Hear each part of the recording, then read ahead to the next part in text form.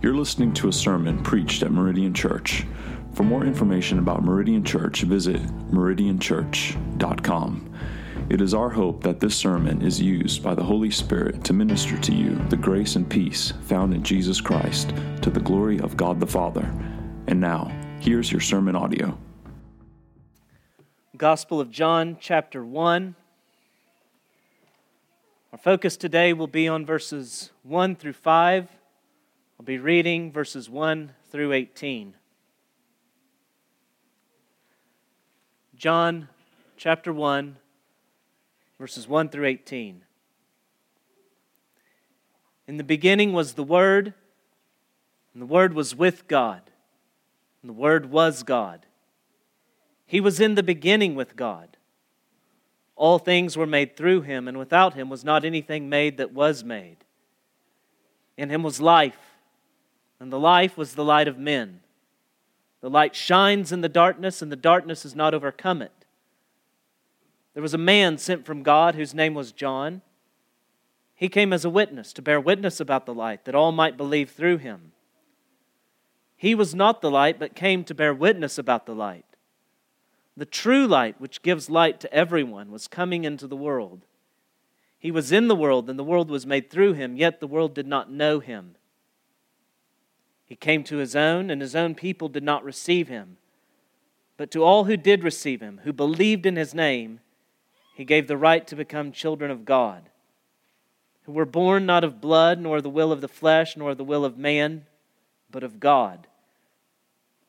And the Word became flesh and dwelt among us, and we have seen His glory, glory as of the only Son from the Father, full of grace and truth. John bore witness about Him and cried out, "This was He of whom I said, 'He who comes after me ranks before me, because He was before me.' For from His fullness we have all received grace upon grace. For the law was given through Moses. Grace and truth came through Jesus Christ. No one has ever seen God, the only God, who is at the Father's side. He has made Him known." This is the word of the Lord. Thanks be to God. Let's pray.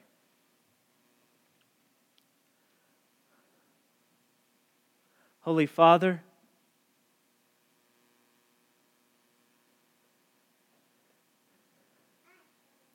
we are, all of us, left to ourselves, sinners, part of the darkness that was opposed and could not comprehend you. And only by your grace given towards us in Christ do we come before you, before your throne, and plead. And we plead the good things that you've promised in Christ. We plead that you give your Spirit. We plead your promise, Father, that you would bless the preaching of your word to grant sight to those who are blind just as we are, that they would see light just as we have, and that they would have life in your Son. And we plead that we who are your children, that our faith would be strengthened, and with our faith strengthened, that we would witness and testify to this light, and that through our testimony, testifying of the Word, that others would see light. Bless now the preaching of your Word. In Christ's name, amen. In the beginning was the Word was God, the Word was with God. In the beginning was the Word was with God, and the Word was God. Such simple words, such unfathomable truths. And this is John's style. This is how he writes. You'll see simplicity and yet complexity again and again, but perhaps nowhere more so than right here in these first 5 verses, in this first verse itself. It's as though Dr. Seuss has been spliced with Dr. Ransom. In case that second reference escapes you, Dr. Ransom is the protagonist of C.S. Lewis's Space Trilogy. He's a philologist. He knows words. He not only knows words, he's been caught up into the heavens. He has heard and now can speak in the tongue of angels. He has seen profound mysteries. He is a man who, as such, no longer belongs to this earth. A handful of simple earthly words are used to communicate profound heavenly truths. Same words rearranged different ways, communicating the transcendent and glories beyond our comprehension. Such simple words, humble words, testifying of infinite glories. With a few plain words, John tells us of the one who is the Word. John's Greek is among the most simple, well, it's the most simple in the New Testament. And yet, perhaps it's John's theology that is the most complex. In the beginning was the Word was with God, the Word was God. You understand these words. You understand them, and yet there's something incomprehensible and mysterious that they're communicating to you that you understand by them. John 1 through 18 constitute the prologue of this gospel. And John intends for you to carry this prologue with you throughout every page, every paragraph, every sentence, every word. For you to, as you're reading these words, to never forget the one who is the Word in every word that follows. John especially intends for you to carry, I believe, these first 5 verses, and supremely this first verse. One scholar explains, writing, John intends that the whole of his gospel shall be read in the light of this verse, verse 1. The deeds and words of Jesus are the deeds and words of God. If this be not true, the book is blasphemous. If verse 1 isn't true, everything that follows is blasphemy. And yet this gospel, like all the gospels, needs to be read backwards. You have to read in light of the ending. You have to take the ending and carry it with you from the beginning. This gospel, like all of them, is written such that you really have to read them twice to have read them once. You have to read the beginning, the middle, all of it in light of the end. One critical theologian is famous for a statement concerning Mark that has since been applied to all the Gospels. He wrote, they are passion narratives with extended introductions. Passion narratives, passion referring to the suffering of our Lord, passion narratives with extended introductions. Approximately 1/3 to a quarter of the synoptics, that would be Matthew, Mark, and Luke. 1/3 to a quarter of them concern the last days of Christ. Whenever you get to John, that's amplified. The book of John is divided into 2 halves. This will become really plain as we get into verse 19 and start working our way forwards at that point.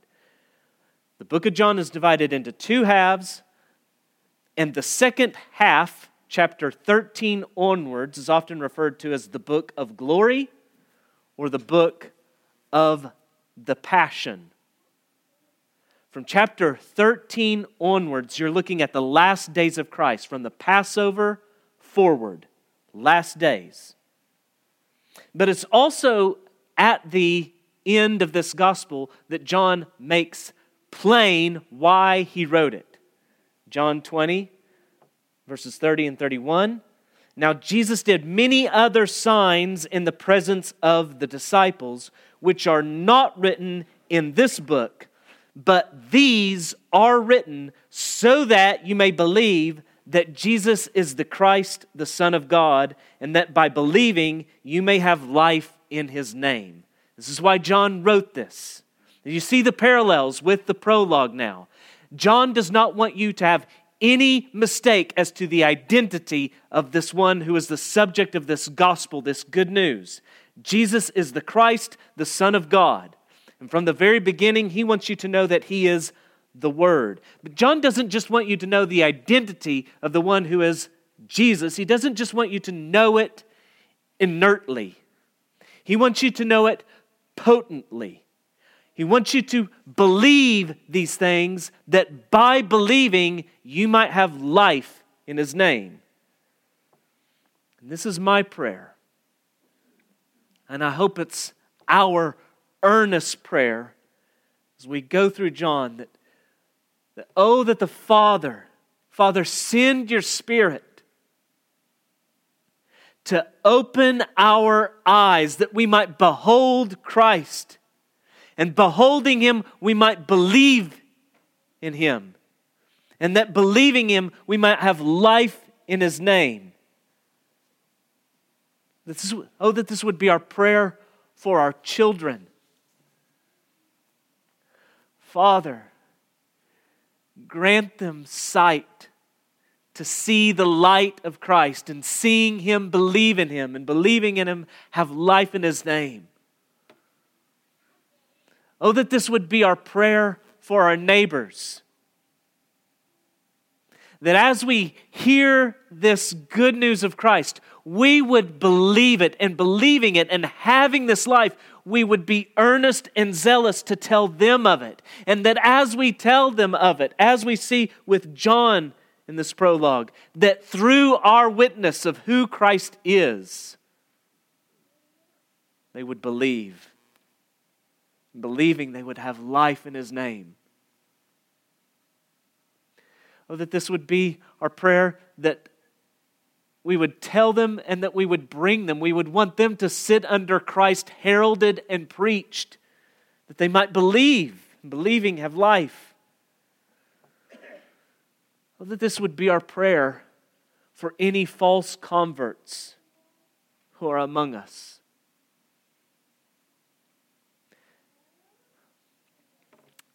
Love believes all things. I believe the best of all of you gathered.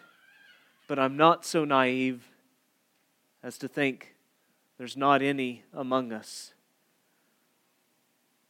who falsely believe.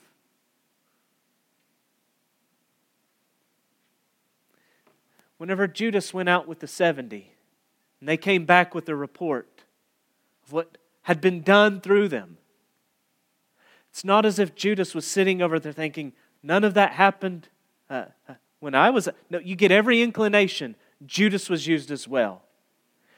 You don't get any kind of report that anyone thought Judas was suspect.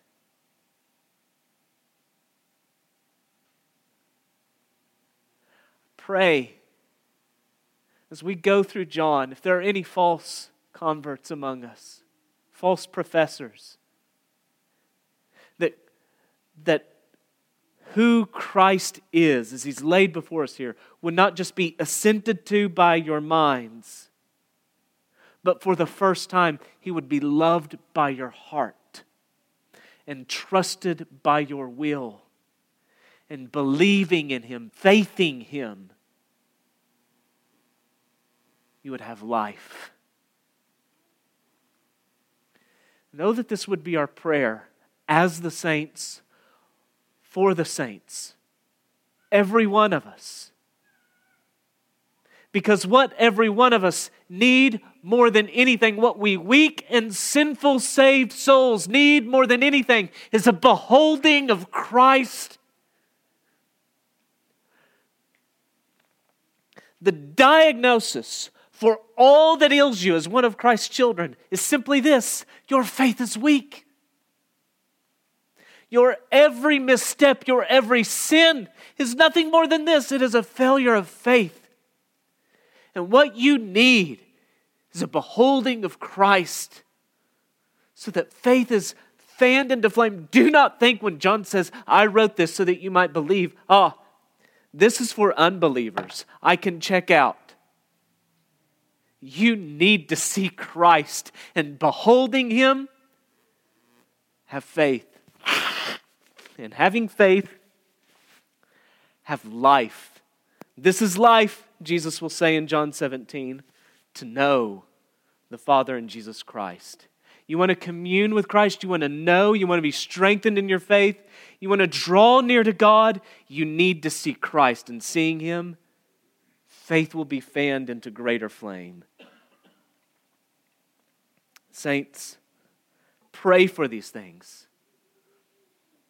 Pray with confidence, because our God has said that His word that goes forth from His mouth will not return to Him void, but will accomplish the thing for which He sent it. And He told you why He has sent this word. He has sent this word specifically. These things are written, He says, so that you might believe that Jesus is the Christ, the Son of God, and that by believing you may have life in His name. The gospel is the power of God unto salvation, Romans 1:16.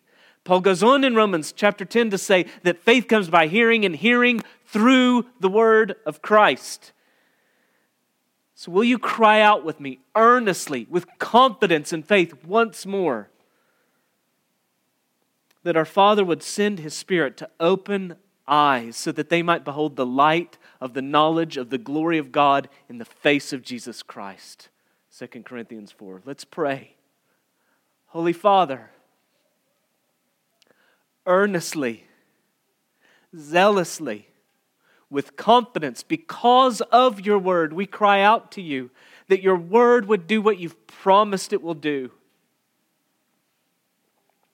Father, save our children. Save our neighbors. Our co-workers. Our family. Give us boldness to witness of Christ, to bring them to hear of Christ. Father, for any of these dear souls that are here with us now,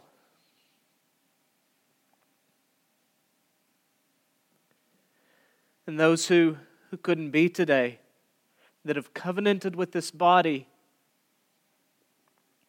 but they have not truly covenanted with you by the blood of Christ. Father, grant them faith. May they behold Christ and believe in Him with all that they are, and believing have life. And Father, for we, your weak and sinful children, grant us the eyes of faith that we might see Christ more clearly, beholding Him believe, and believing be conformed to His image, and commune with you, know you, reflect you, glorify you. In the strong name of Jesus we pray, amen. In the beginning. Matthew begins with the beginning of Israel. The book of the genealogy of Jesus Christ, the son of David, the son of Abraham. And working from Abraham, works forwards to David, to Joseph. Mark is about action. He begins with the gospel in action and the ministry of John the Baptizer. Mark 1:1, the beginning of the gospel of Jesus Christ, the Son of God. And then, wham, he hits you with John. Luke begins with the eyewitness testimony of the good news. He opens telling us, inasmuch as many have undertaken to compile a narrative of the things that have been accomplished among us, just as those who from the beginning were eyewitnesses and ministers of the word have delivered them to us. But John takes us back to the beginning, from whence all beginnings stem, in the beginning. For the Hebrew, the first words of any Old Testament book are the name of that book. So, for the Hebrew, in the beginning doesn't just make them think, that sounds like Genesis 1:1. Whenever he says in the beginning, they think Genesis. It would work something like, open your Bibles to In the Beginning, chapter 1. They heard that, they think Genesis. In the beginning, the Word was. Whenever God wove the warp of time and the woof of space together, when creation was called into being out of nothing, the Word was. John is not intending to tell you that the Word's existence coincided with that of creation. He's not telling you that his being was simultaneous as that of creation. He's telling you that in the beginning, before any of that had occurred, the Word was. He was pre-existent. And to pre-exist time takes you into the mysterious realm of eternity. This is a statement as to the Word's eternality. And so we have two options before us. D.A. Carson puts them this way. Because this Word, this divine self-expression existed in the beginning, one might suppose that it was either with God or nothing less than God Himself. John insists the Word was both. The Word was with God. The Word's distinct from God in one sense, so that there can be an intercommunion and a fellowship of persons. That's what is communicated by the word with. There is a fellowship and a communion between the one who is the Word and the one who is God. There's a communion between the Word, God the Son, and God the Father. Jesus makes plain what's said here whenever He prays to His Father in John 17. And now, Father, glorify me in your own presence. That's the same witness that's being talked about right here. In your presence. The Word was with God.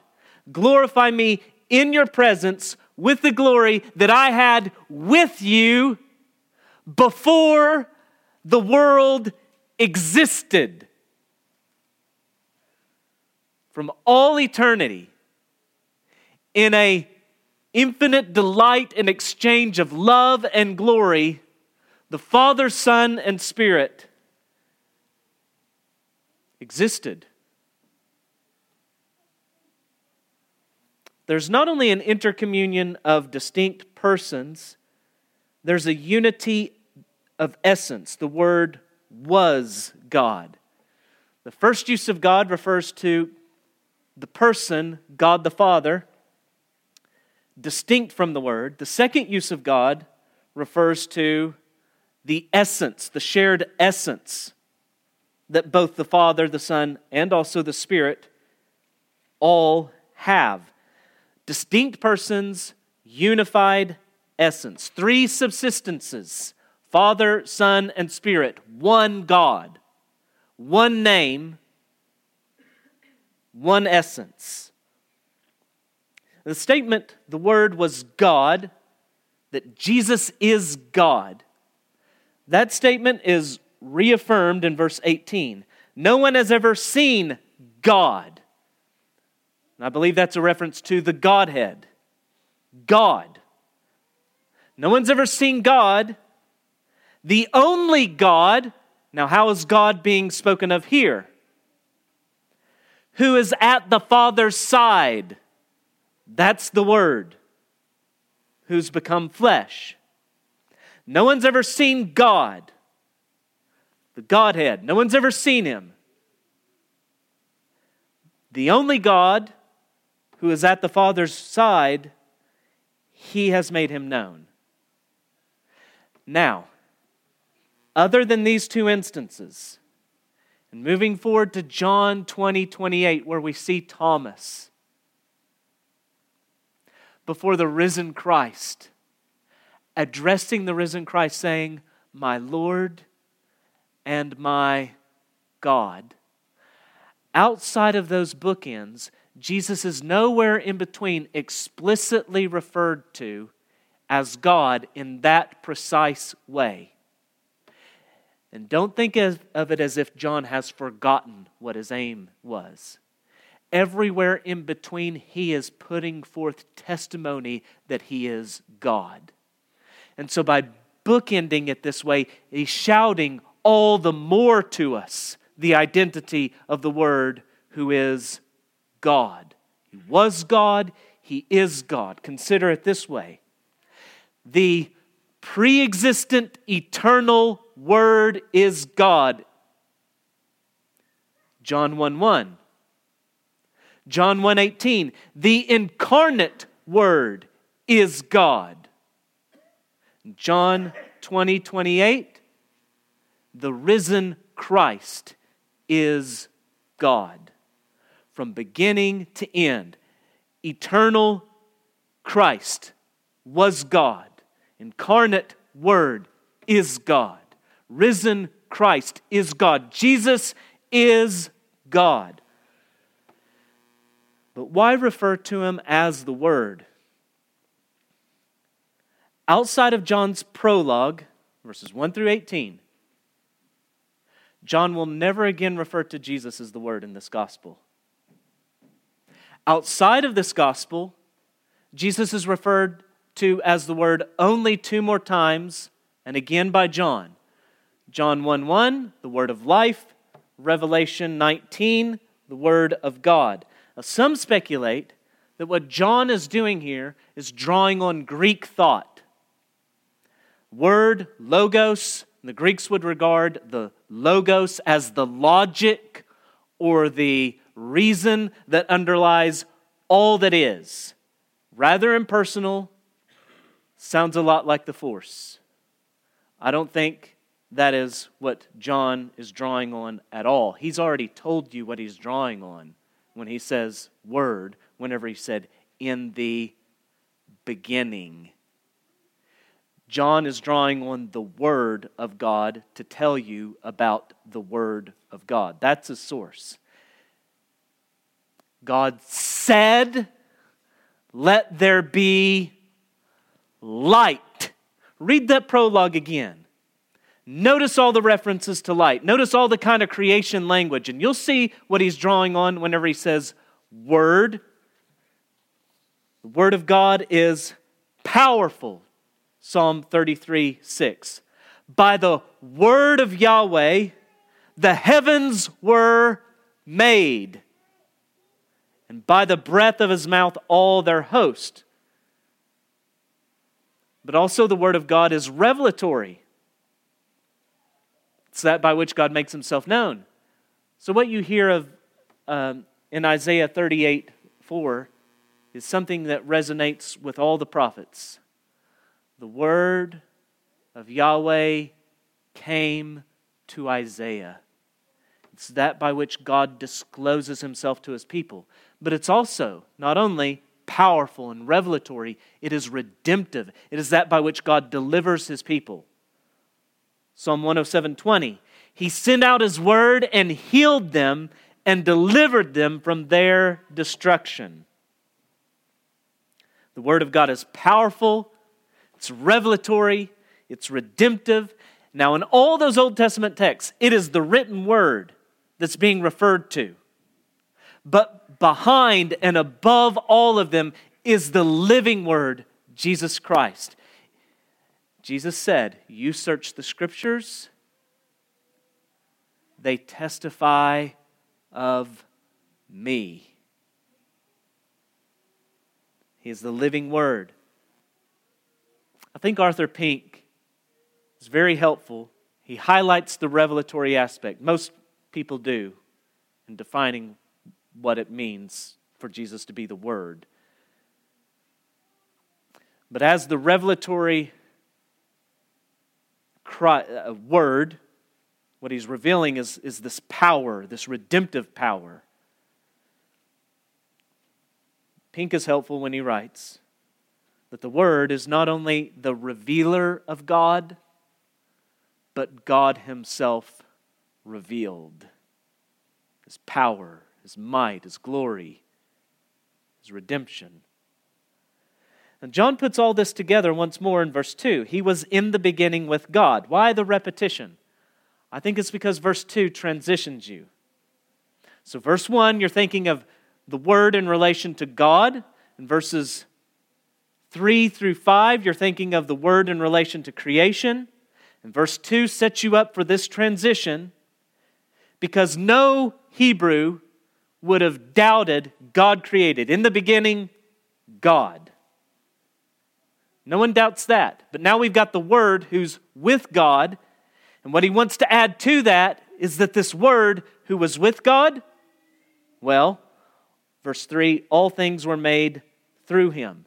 So creation is from the Father and it's through the Son. 1 Corinthians 1:6, there is one God, the Father, from whom are all things and for whom we exist. And one Lord, Jesus Christ, through whom are all things and through whom we exist. That all things are through the Son is made plain by both an affirmative and a negative statement. All things were made through Him. Without Him was not anything made that was made. Why put it both ways? Consider this. The Jehovah's Witness want to downgrade the Word. That He's a created being. The chief and supreme of all created beings, through whom all other beings were created, but a created being, an angelic being nonetheless. And so the New World Mutilation reads that the Word was a God, lowercase g. The Word was a God. But if you're going to play with the Bible in that manner, you better be very clever and extremely consistent.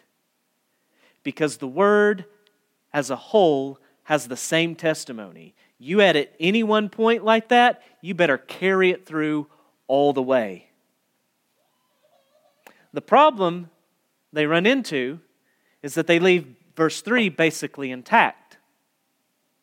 All things were made through Him, and without Him was not anything made that was made.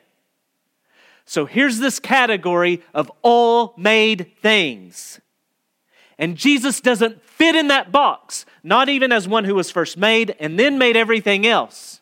He doesn't fit in that box because He is the one who made all things that were made. Nothing is in this category except what He put there. He's Lord over it all. And this is exactly what the author of Colossians is communicating when he refers to Jesus as the firstborn of creation. That phrase is meant to communicate that He's the one with rights. He's the one who has that inheritance. He's the one who's preeminent over it all. He is the image of the invisible God, Colossians 1:15, the firstborn of all creation. For, why is He the firstborn? For by Him all things were created, in heaven and on earth, visible and invisible, whether thrones or dominions or rulers or authorities. All things were created through Him and for Him, and He is before all things, and in Him all things hold together. And now you see, He is not only creator, He is the sustainer.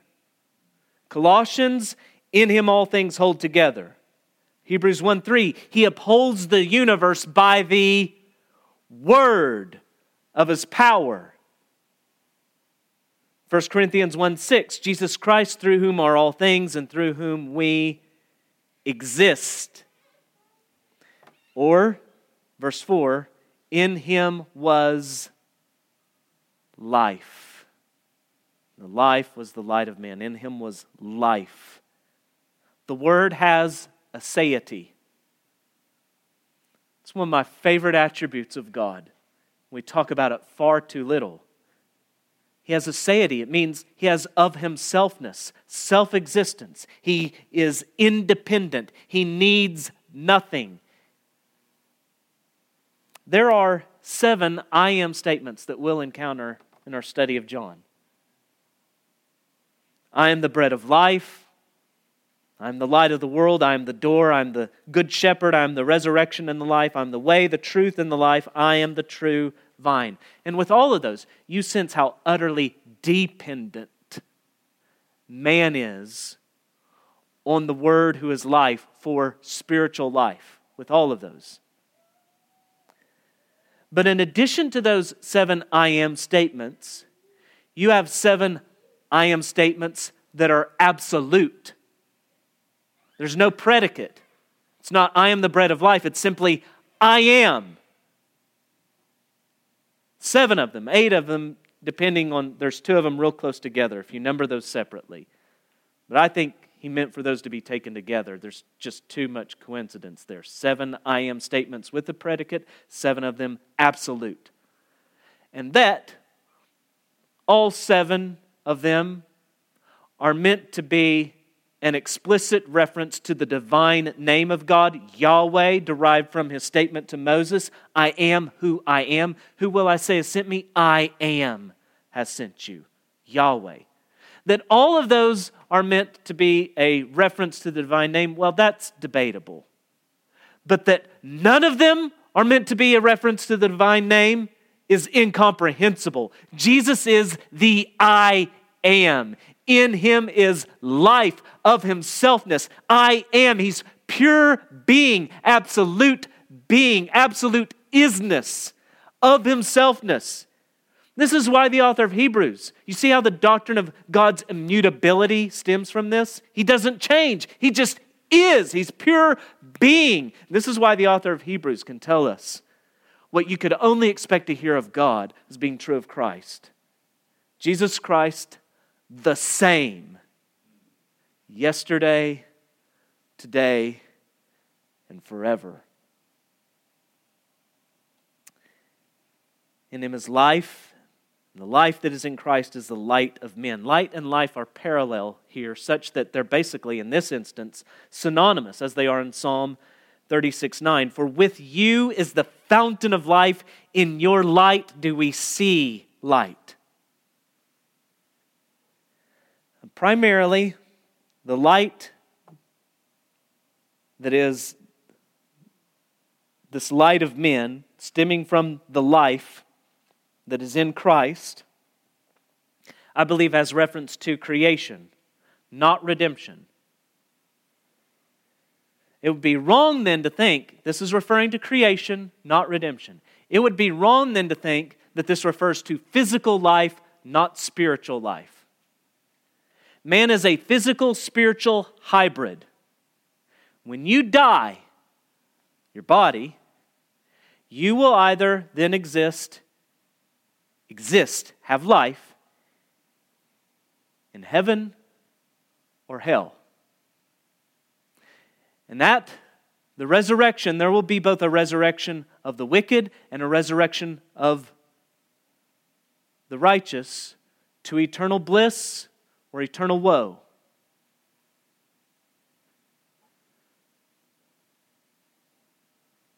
But when you die, there's still a life. And that life is had in Christ, nowhere else. You don't get it of yourself. You don't self-perpetuate that.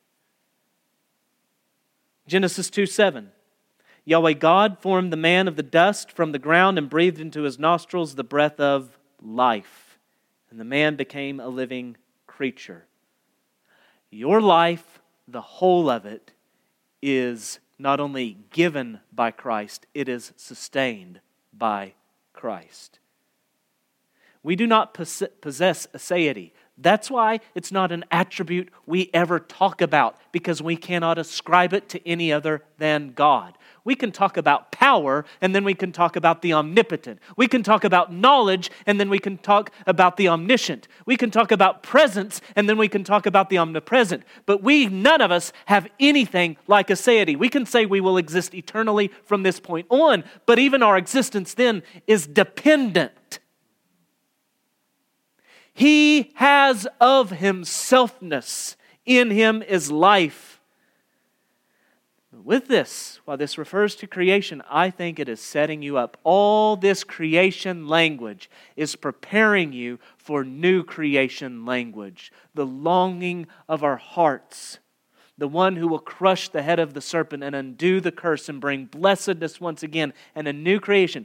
And that is meant to be evoked is because whenever he starts to talk about darkness has a moral tone to it. The light shines in the darkness, and the darkness has not overcome it. There's darkness, but the light stands supreme over it. Or does it? The light shines in the darkness has not overcome it.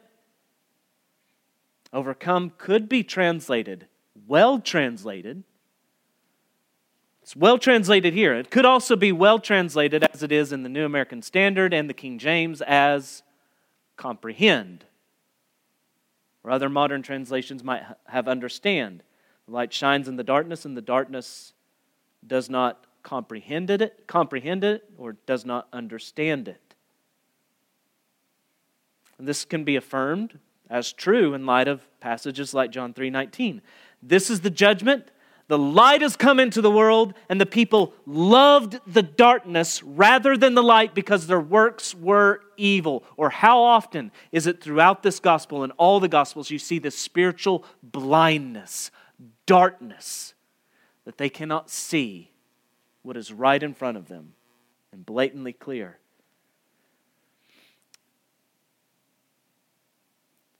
Darkness in the world you see associated in a passage like John 3:19. Then you realize, wait, this darkness that's associated with the world, find in John 16:33, Jesus saying, I have overcome the world. Overcome, comprehend. Which way should we intend it? Which way should we interpret this? And I think the answer is both. You'll see John fond of depth of meaning, irony, double meaning. You already have seen it. In the beginning was the Word, and the Word was with God. God is being used to refer to God the Father. And the Word was God. Not telling you that the Word is identical to God the Father in that instance. He's telling you that both God the Son and God the Father are God. Shared essence. There is a darkness that does not overcome the light, even though this darkness does not comprehend the light. The Word does not enter His creation as a defeated ruler to take back what has been lost. He enters it as one, the darkness has never overcome him. He has held it in check for His sovereign purposes. And it's at this juncture that He intends not simply to obliterate the darkness, but to transform the darkness. This double intention of meaning, I think, is made clear by John in the prologue when he says, the true light, which gives light to everyone, was coming into the world. He was in the world, and the world was made through Him, yet the world did not know Him. The darkness does not comprehend. He came to His own, and His own people did not receive Him.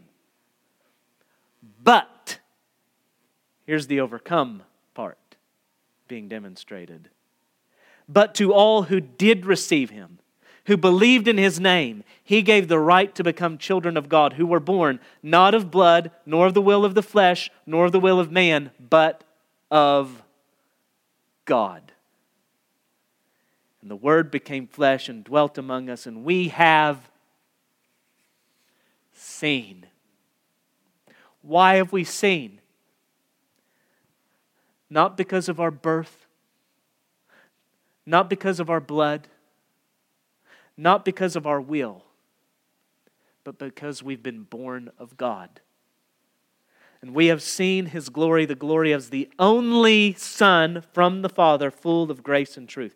Notice the plot line that's now set up for you in these first 5 verses. Eternity, creation, life, light, darkness, overcoming, victory. You see how this plot line with creation and the fall has set you up to think about what the Word is going to do in redemption. As we gaze in the months ahead at the Word become flesh, don't let His enfleshedness blind you, deceive you from His eternal glories. Rather, let them be the means by which it is conveyed to you. We beheld His glory. Glory is of the only Son from the Father, full of grace and truth. His enfleshedness is not meant to veil any of this. It is meant to communicate all of this. He does not refer to Jesus as God after verse 18 until chapter 20, where Thomas says, "My Lord and my God." But everywhere in between there, He is wanting you to, in seeing Christ, see His glory. So that every time you hear Jesus, you hear Yeshua, Jesus meaning Yahweh saves. Not Yahweh saving through Him, but Yahweh saving us. Every time you hear Jesus, hear Yahweh saves. The Word become flesh. Let me close backing up to verse 14. Glory as of the only Son from the Father. Because I think only Son really is helpful in getting at exactly what it means that He is the Word. Only Son.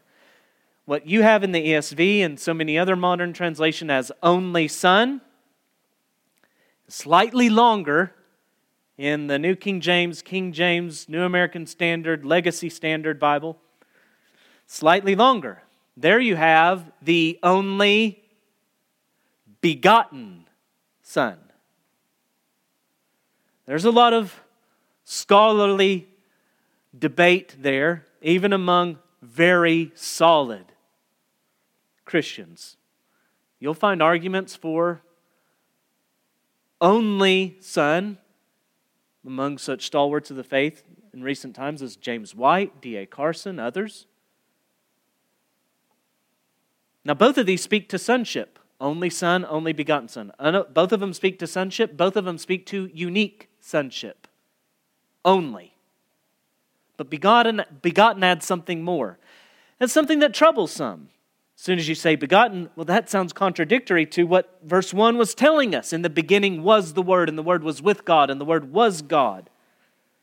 But it shouldn't bother you anymore to think of the Word as the eternally begotten Son than to think of Him as the eternally spoken Word. Word has just the same kind of connotations that you can bring into it as begotten Son does. As soon as you've said Son, the idea of being begotten, I would say, is implicitly there. C.S. Lewis explains, showing how there's an analogy, but there's not identity between God's begetting and man's begetting. He writes, when you beget something of the same kind as yourself. What God begets is God, just as what man begets is man.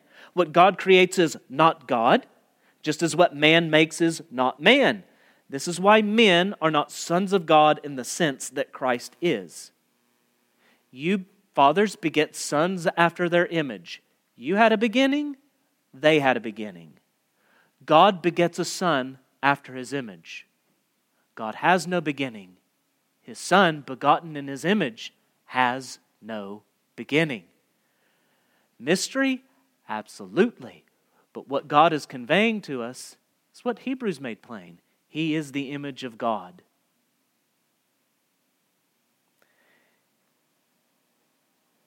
For the Son to be God, he must be all that God is, or else he is not God. And God is eternal.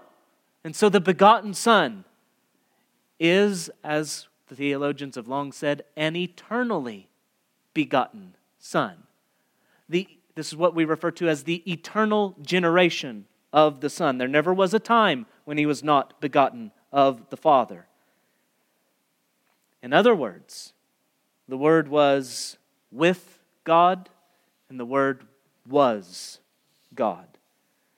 And this is why we confess with the saints of old, the Nicene Creed, we believe in one Lord Jesus Christ, the only begotten Son of God, begotten of his Father before all ages, God of God, light of light, very God of very God, begotten, not made, being of one substance with the Father.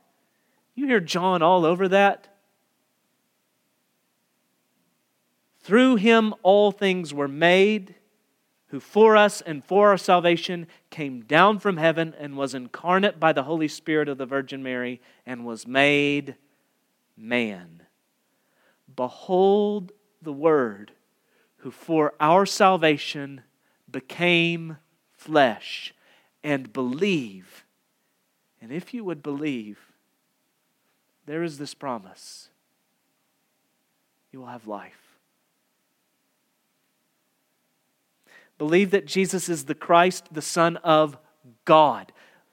That's why John wrote it, right? So the connection I hope you hear now is when John said, I write these things so that you may believe that Jesus is the Christ, the Son of God.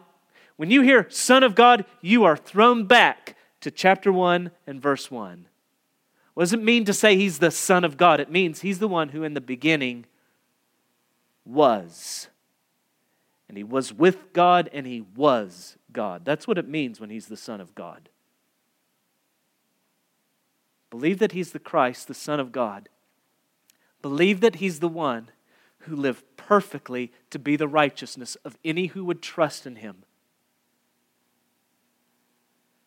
That's what faith believing means. Trust him. It's this act with your mind, with your heart, with your will. Trust him. If you behold him, if you see him, abandon all trust in anything else. Throw yourself in trust upon him. The one who lived to be your righteousness, and the one who died to bear judgment for the sins of those who trust in him. You do that. You have this promise. You'll have life. You have this promise right here in the prologue. If you would believe in the Son, you'll be adopted as sons. But to all who did receive him, what does it mean to receive Christ? Who believed in his name. To all who did receive him, who believed in his name, he gave the right. This is the language of adoption. It's a legal sphere. You believe in the Son, he gives you the right to become sons of God. There is the only begotten Son. Marvel of marvels. Because the Word became flesh and lived and died and rose. That if you would believe in him, you will be adopted as sons. Such that Romans 8 tells you, you are co-heirs with Christ as far as the inheritance is concerned, as it's spoken of there, no distinction between the only begotten Son and the adopted Son. Equally sons in regards of the inheritance.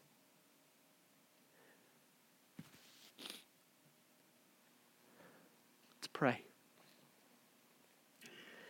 Father, in light of this staggering promise and the glories of the Word who became flesh, Father, in light of your Word, I pray there's light. And with that light, there's believing. And with that believing, there is life. Every soul here,